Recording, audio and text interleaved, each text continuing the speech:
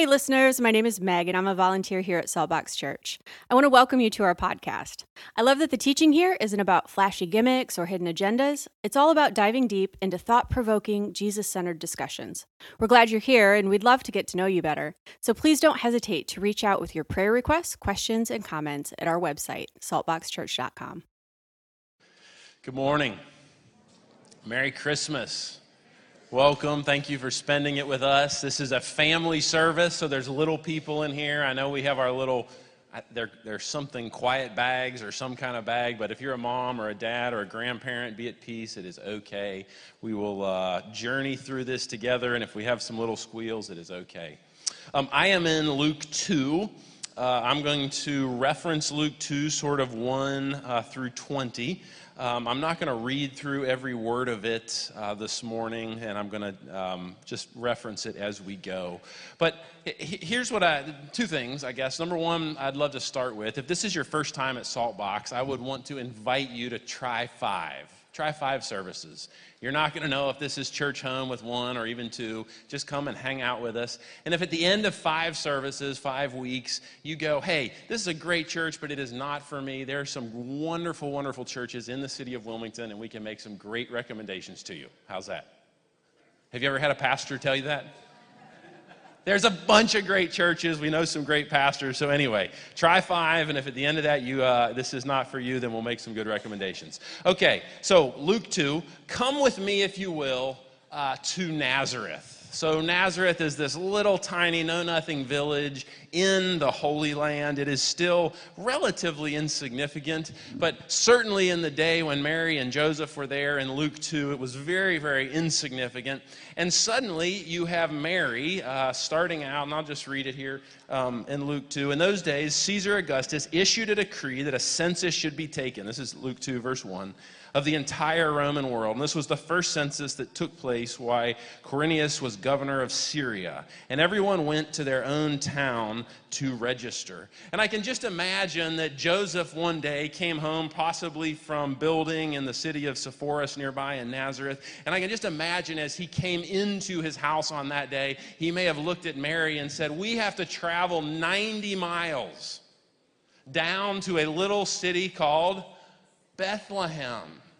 And I can just imagine, because Mary is certainly cast scripturally as kind and gentle and gracious, but I assure you God did not pick her because she was a pushover. And I imagine that Mary looked back at him and went, you expect me to walk or ride on a donkey or whatever it is 90 miles when I'm almost 9 months pregnant? Can you imagine that conversation?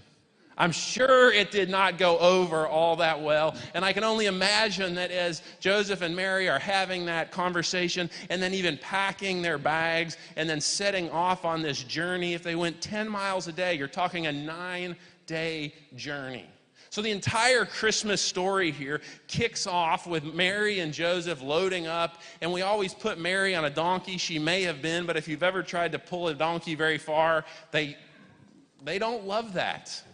So I would guess that Mary walked on her own 2 feet. She could have ridden on a donkey. We don't really know. But they made this journey for some 5, 6, 7, 8, 9, or even 10 days.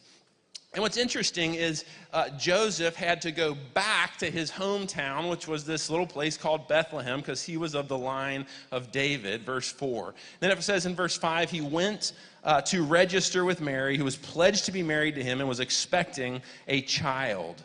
And while they were there, the time came for the baby to be born, and she gave birth to a firstborn, a son. And she wrapped him in cloths and placed him in a manger because there was no room available, no guest room available for them. So let me open this up just a second, because in my little imaginary sort of story about what must be going on, we have contrast that to sort of our Western ideal. We get this idea that Mary and Joseph went to a hotel and the hotel keeper said, no room. Well, it's probably not exactly like this. If you look at the Greek, probably what happened is by guest room, every peasant family had a home that had a guest room, a main living area, and then a stable all in their house.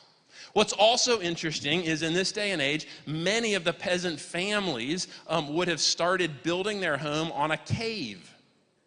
like a rock cave. So they would have, if there was a cave behind me, imagine, then they would have come out with rock and built their house out from that cave and then put beams and a roof over it.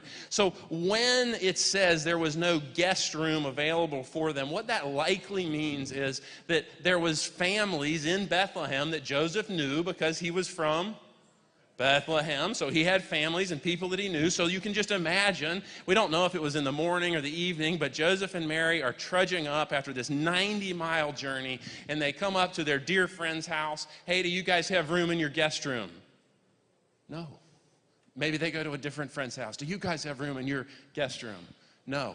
But what they find is, hey, there is still this stable. So remember, in this day and age, peasants would have had a guest room or a main kind of bedroom area, a living room, and then literally a stable in their house. Now, they didn't have bank accounts, right? But what they had was often sheep and or goats. So they're going to bring those sheep and goats into the house in the evening. So what is likely happening is some dear friend of Mary and Joseph looked at him and said, listen, we've already given our guest room to someone else, and they have a whole family back there, but we have this stable in the front of our home. We have this area where we welcome our animals in, and you can have the baby in our main living room, and we'll all clear out, and then you can make your bed in this stable area. So in this day and age, they would have brought the sheep or the goats into the house at night because it kept the house warm. It also made it smell fresh. So Jesus is probably being born in someone's home. Now, I want you to get something, because we get this idea in our Western culture that Jesus is born in like a barn, and he probably wasn't. He's probably born in a home. So in Palestine, in this day and age, the hospitality of people was so important. So if there was someone that you knew or that they knew that was having a baby, all of the women of the whole neighborhood would have been out there helping Mary, providing for all of her needs, but she was still having the baby in the front stable of the house. So there she is. Let me pick back up her firstborn son, and she wrapped him in cloths and placed him in a manger. So now, a manger in our little, as we sort of imagine and journey down this thing, the manger could have been a wooden feed trough like we envision most of the time that Jesus is laid in. But mangers were also holes in the floor, or holes in the rock in which they would lay feed or grass or hay, and the animals would eat. And then the other thing, if I could take you to the hills of Galilee or the hills of Bethlehem today, I would actually take you into a cave. And I would take you to the back of the cave, and I would show you where there's a hole carved in the rock where the shepherds would place their hay or place the grass, and the animals would come and feed. So I would imagine that as Jesus is probably being born in some cave-like place, and there are hundreds and hundreds of caves all around Bethlehem, that Mary takes him after he is born and wraps him in whatever little cloths that she has, and she puts feed perhaps in this little cave-like carved-out manger, and then she sets him in the rock, in the cave, in the manger. And I can just imagine as she and Joseph are sitting there that they are wondering what is even happening. And can you imagine, and Mary and Joseph had legacy or lineage from Bethlehem, and I just wonder, what was Mary thinking and feeling as she's seen an angel? This angel says, you're going to have the Christ, the King, the baby. And I can't help but wonder if on their 90-mile journey as they walked, or as she perhaps rode on a donkey, if at some point she didn't look at Joseph and say, Joseph, while we're in Bethlehem, can we pop by the hills outside Bethlehem where King David was first anointed? So King David was anointed right outside of Bethlehem. And I want you to see in verse 4. So Joseph went up along from the town of Nazareth to Galilee, to Bethlehem, the town of David, because he belonged to the house and line of David. And you don't have to turn here, but I want to make a quick reference, because when King David was anointed, something beautiful happened in the very same place that King Jesus is going to be born. King David, in 1 Samuel 16, verse 7, appears onto the scene.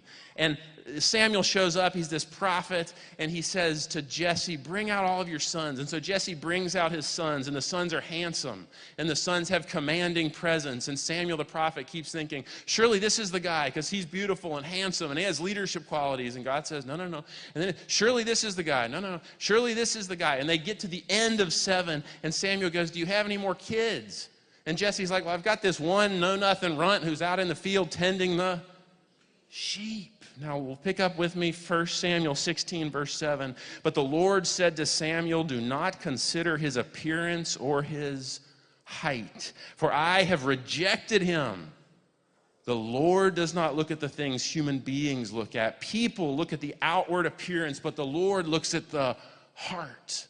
And I can only imagine that as Mary and Joseph are journeying and they would have been talking, and I'm sure there's moments in this 90-mile trek that Mary would have gone, what are we even doing? I can't even believe this. Here we are. And I wonder if there was any pause where they had a conversation about Jesus being born to a peasant teenage girl and a peasant little bit older man who is a carpenter, and they're hand to mouth in terms of their livelihood. And here they are. They're of no rapport. They have no respect, and they come into this town. They can't even afford a place to stay. They're in the front guest stable of a little peasant home, and here they are laying this babe into this manger. Now, pause that. It says in verse 8, and there were shepherds, I'm back in Luke 2, verse 8. There were shepherds living out in the fields nearby, keeping watch over their flocks at night. And an angel of the Lord appeared to them, and the glory of the Lord shone round about them, and they were terrified. But the angel said to them, do not be afraid. I bring you good news of great joy. That will be for all people. Today in the town of David, a Savior has been born to you. He is the Messiah, the Lord. And this will be the sign to you. You will find a baby wrapped in cloths and laying in a manger. Suddenly a great company of the heavenly host appeared, and the angels of God were there praising and singing, glory to God in the highest heaven, and on earth peace to those whom his favor rests. So here's what I want to open today, is this question, and let's set the table with this. If Jesus came to demonstrate and to illustrate and to communicate the love of God, Jesus came to demonstrate and to illustrate and to communicate the love of God, then who he picked to be his mom, and who he picked to be his dad, and who he picked to first attend the birth really matters. So the question that I want us to open up as a church this morning as we celebrate Christmas is, what was it about Mary, what was it about Joseph, and what was it about the shepherds that communicated, that illustrated, and that demonstrated the love of God? And then how can we as a people even apply and understand this God as we celebrate Christmas? Make sense? Okay, let's open it up. Why the shepherds? Why Joseph? Why Mary? First thing I would tell you is, I would ask, why didn't God pick, of all time, this is the God that stands outside of time. He could have come anywhere, at any time, at any place, and he picks impoverished teenage Mary.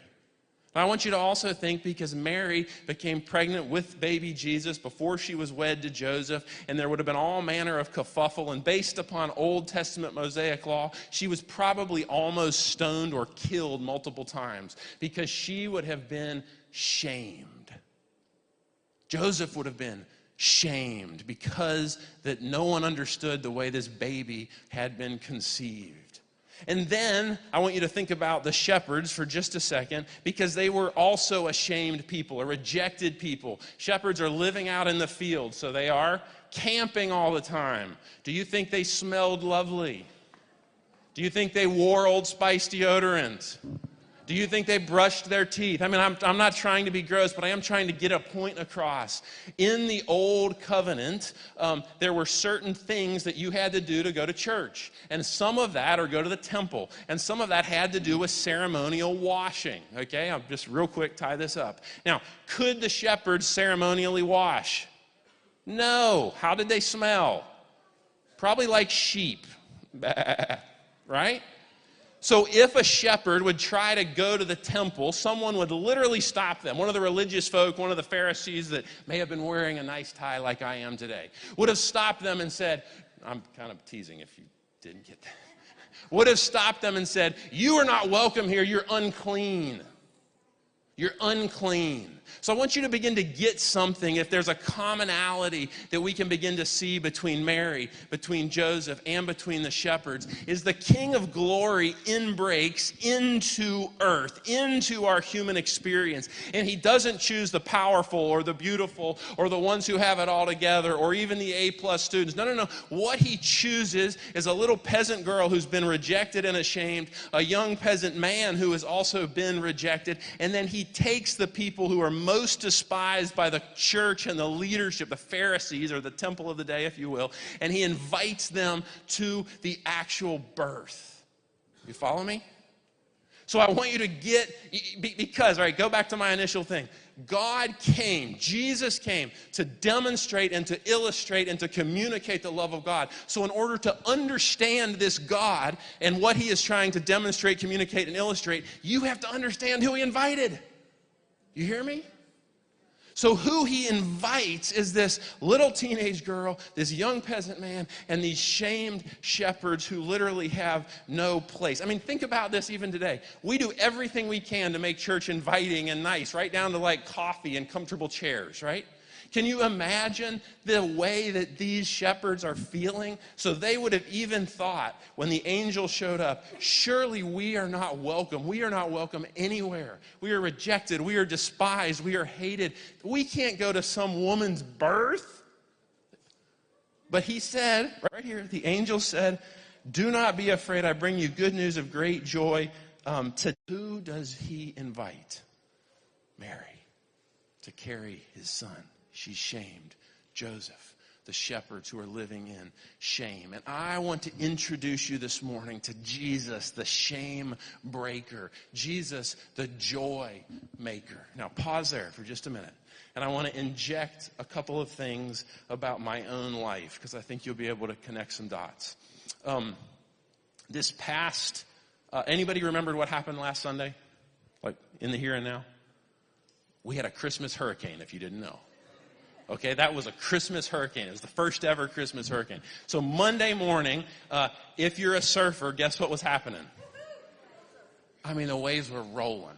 So I am a thoroughly mediocre surfer. You need to know that as I tell this story. But I jumped up Monday morning after hurricane, and I got down to the beach, and I paddled out about 6:15 a.m., and it was dark, and I'm wearing my little wetsuit, which is feeling a little bit too tight, and I got this hood up around my face, which is squishing my cheeks like this, and I get out there, paddled out, and about 7, the sun comes up, and then about 7:30, a horde of people paddle out, okay?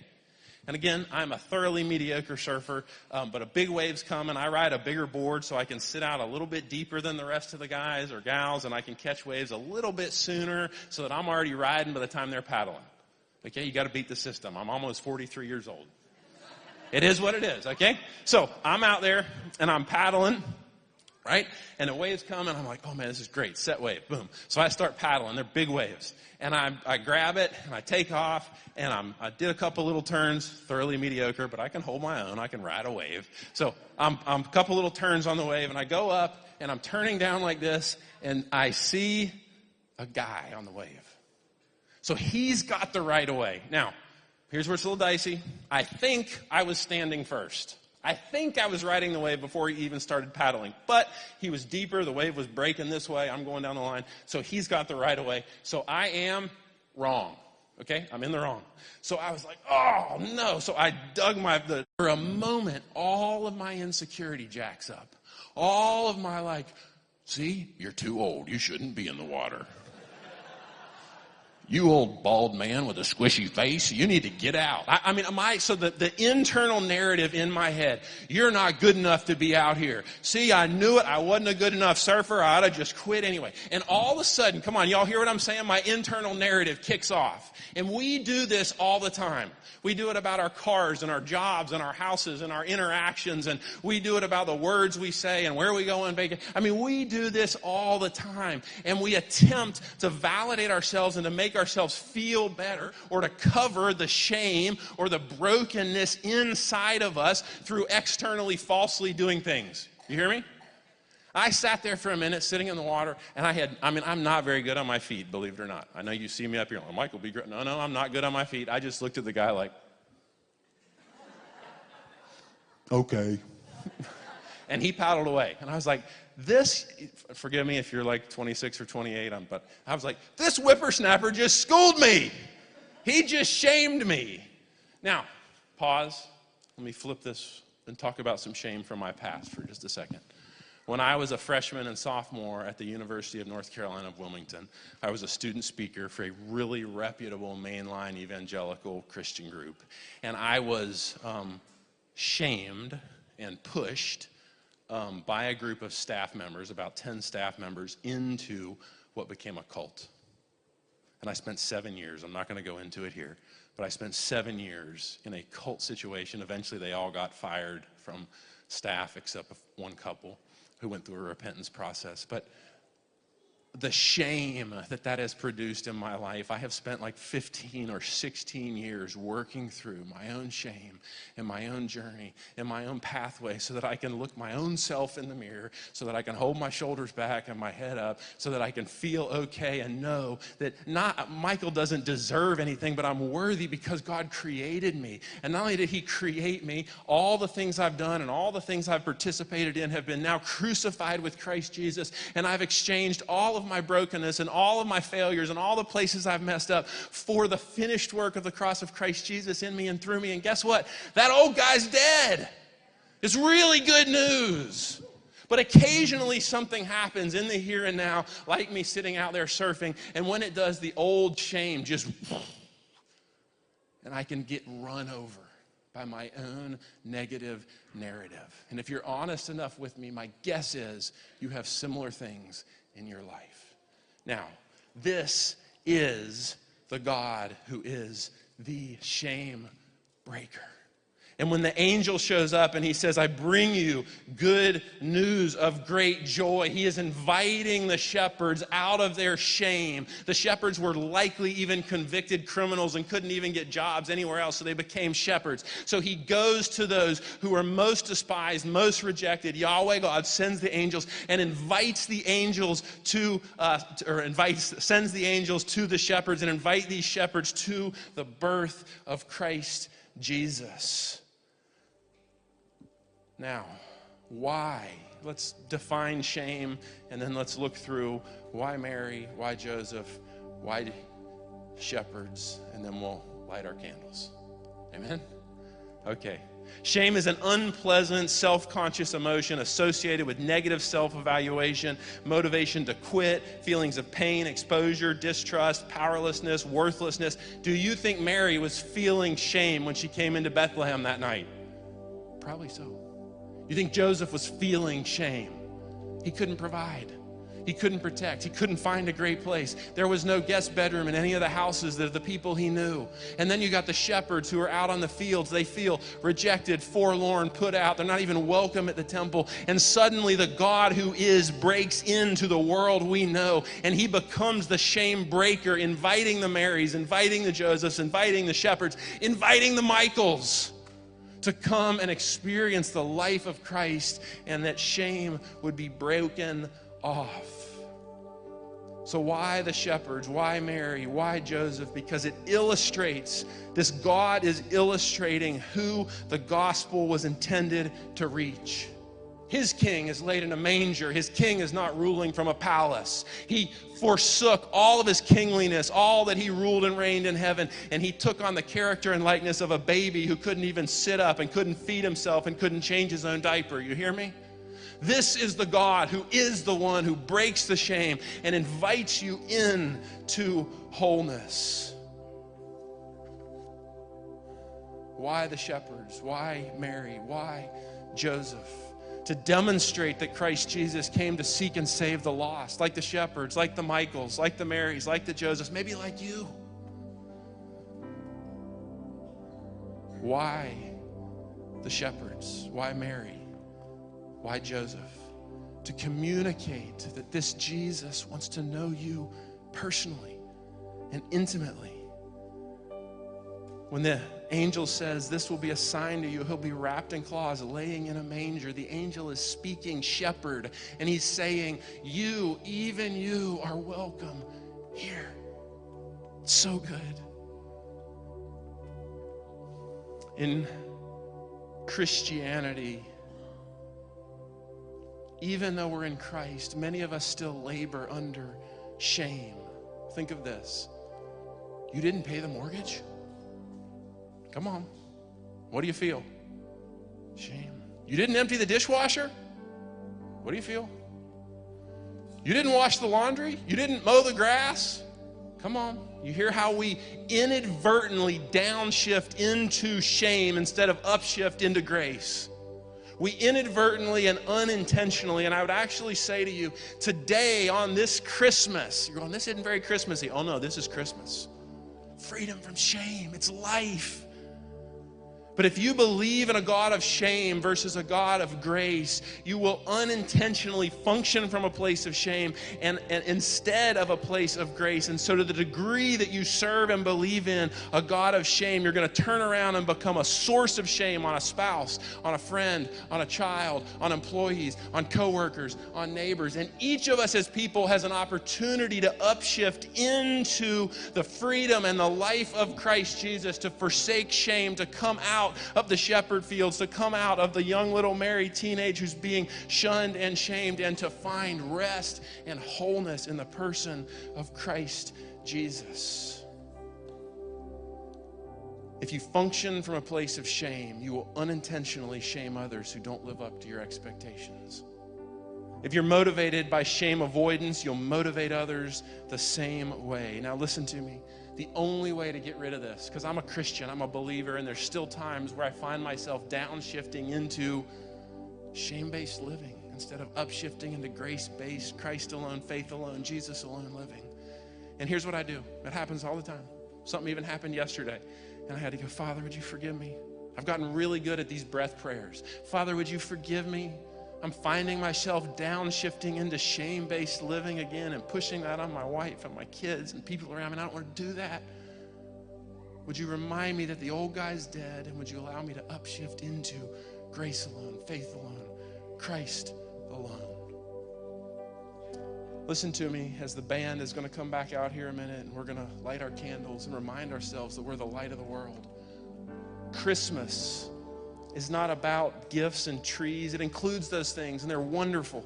But Christmas is about finding freedom from shame. It's about finding freedom from sin. It's about entering into a relationship with this King of Kings and Lord of Lords. It's about forsaking the old and embracing the new. It's about upshifting out of shame and into grace alone.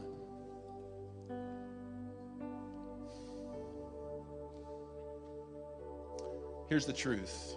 My shame of the past has often kept me from joy. Today, I bring you good news of great, inviting you from the shepherd field. Here's the other truth, that there's things in the here and now where my current shame, even in my own Jesus journey, keeps me from joy. Today, I bring you good news of great joy. Listen to me, church. If you're here and you've never given your life to this Jesus, he is the shame breaker. He is the joy maker. If you're here and you've been a Christian a long time, but you're like, man, I don't think I've ever known anything but shame, I've got an invitation for you to take a step in your heart and begin to go, Father, would you help me know you as the shame breaker and the joy maker? Because on this Christmas, he's got good tidings of great. Come on, we can do better than that. This Christmas, he's got good tidings of great. Oh, hallelujah. Come on, there is a God in heaven. Woo, Merry Christmas. Let's all stand together, and you are going to take your candle, and we're going to sing a song. Now, this is really important. I know you're standing, so there's like moving all around. It's really important. When your candle gets lit, you're going to light somebody else's candle, right?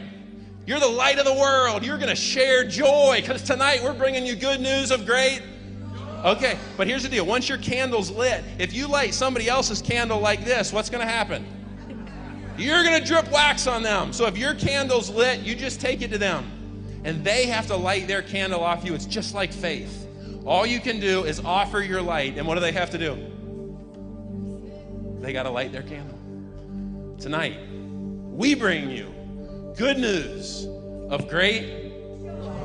Let's worship the Lord, and I'll close this in prayer.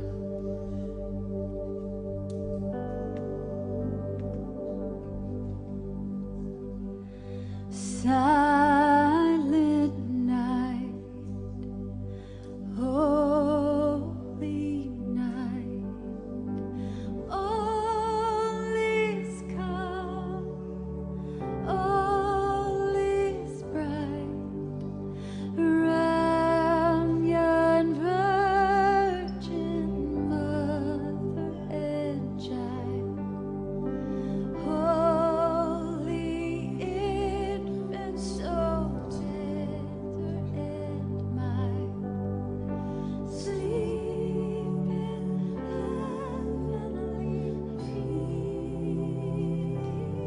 peace, sleep in heavenly peace.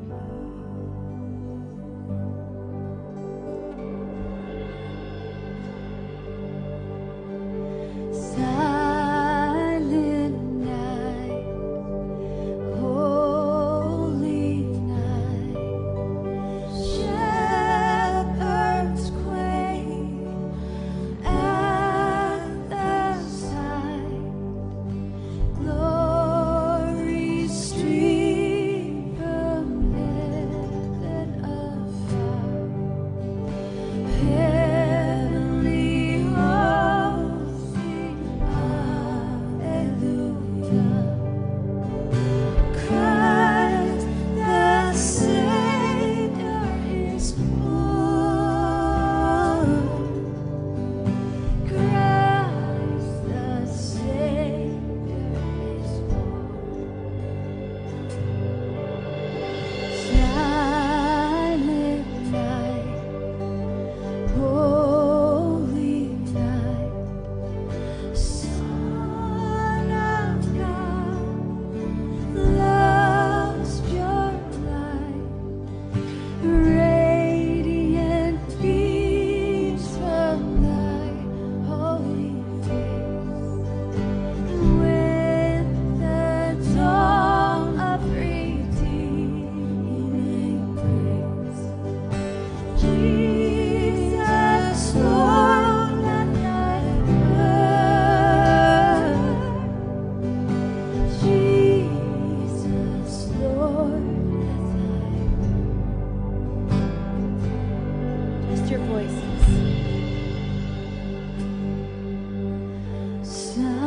silent night, holy night, all is calm, all is bright, around yon virgin mother and child, holy infant, so tender and mild, sleep in heavenly peace,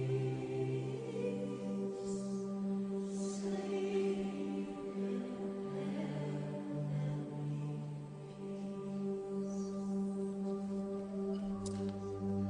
Father, I pray over this congregation at this time that we would receive fully what you intended to illustrate and demonstrate and communicate by who you called to be present at your birth. And Father, I pray that we would experience this Christmas as we experience trees and stockings and gifts and joy with our families and even perhaps pain, that we would experience you as King, as Shamebreaker, as Joymaker, and that we would receive the invitation to step out of the old and into the new, newness in Christ and freedom in Christ. Father, would you bless this church family? Would you meet with every single one of them? Father, those who are lonely this Christmas, would you meet them? Would you surround them? Would you let them know that you care? Those whose homes are full of family, I pray that laughter would ring true and joy would be present. Father, we praise you that you are Emmanuel, God with us. And this is your advent. When you came, you arrived with us. Father, thank you for inviting us. In the mighty name of Jesus, we pray. Amen. Merry Christmas. You may carefully extinguish your candle.